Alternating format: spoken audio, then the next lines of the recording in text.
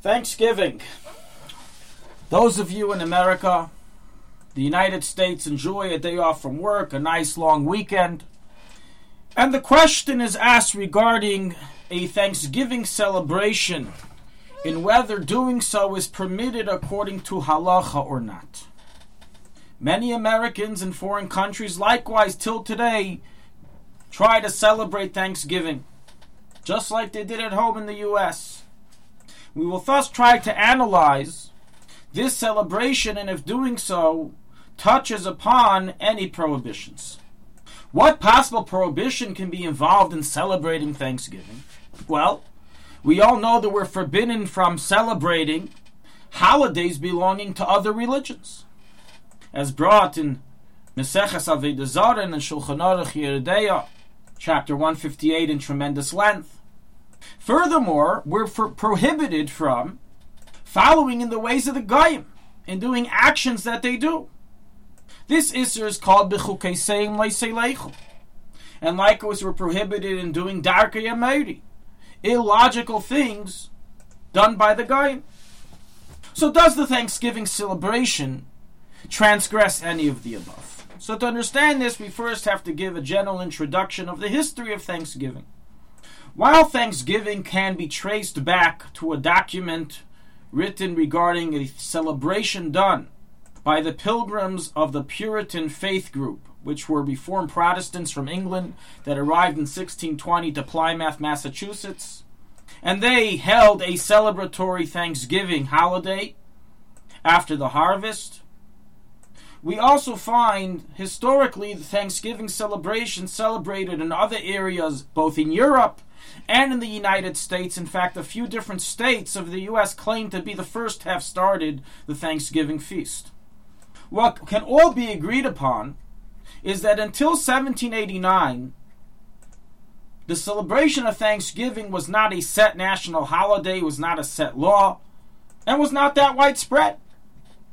Comes along President George Washington in 1789, and in a fabulous written declaration and proclamation, establishes the holiday of Thanksgiving, which in his words, as written in the letter, it is the duty of all nations to acknowledge the providence of Almighty God, to obey His will, to be grateful for His benefits, and humbly to implore His protection and favor.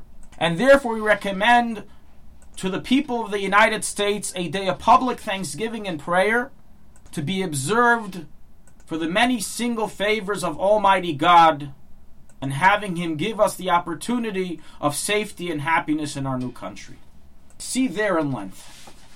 Even after this proclamation, it wasn't yet that widespread.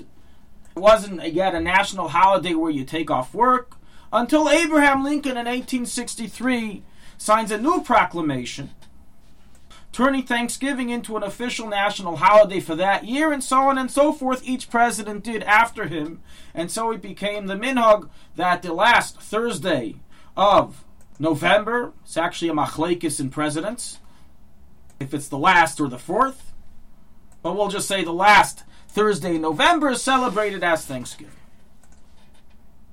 The eating of the turkey, how did that come about? So we don't really know. There is no historical records known to us that trace the eating of the turkey to any specific reason. But what is known is that wildfowl was common back then, and that's what was eaten by their feasts and meals. It feeds a lot of people, it's very big, and it tastes good. So now that we know the history, let's now analyze the halachic discussion.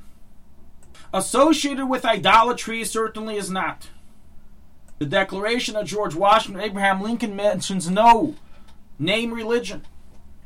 The original pilgrims, who definitely were Christians and celebrated Thanksgiving as a religious holiday, is not necessarily the source of our holiday today. On the other hand, one can argue it is. Likewise, one can argue that eating turkey on this day is no issue because there's a reason why we eat it. It tastes good. So it doesn't transgress Darkei Ameri. We're not going in the statutes of the Goyim. On the other hand, you can argue that there's absolutely no explanation for why specifically turkey, specifically on this day. So it is Darkei Ameri. Practically, this is a debate amongst Rabbanim in the United States already for many generations. Some side that it transgresses some or all of these prohibitions to make a celebratory feast with turkey on Thanksgiving, and therefore you should not attend a party, you shouldn't eat turkey on this day. And other Rabbanim take a more lenient approach, that it doesn't transgress anything, as it's not based on idolatry, it's based to give thanks to God, which is something we believe in as well, and are very much for. And there's no Darkei Hamedi or B'chukei Leisei, because these aren't customs that the Goyim do for idolatry purposes or sorcery purposes. We know the reason, and the reason is a acceptable reason.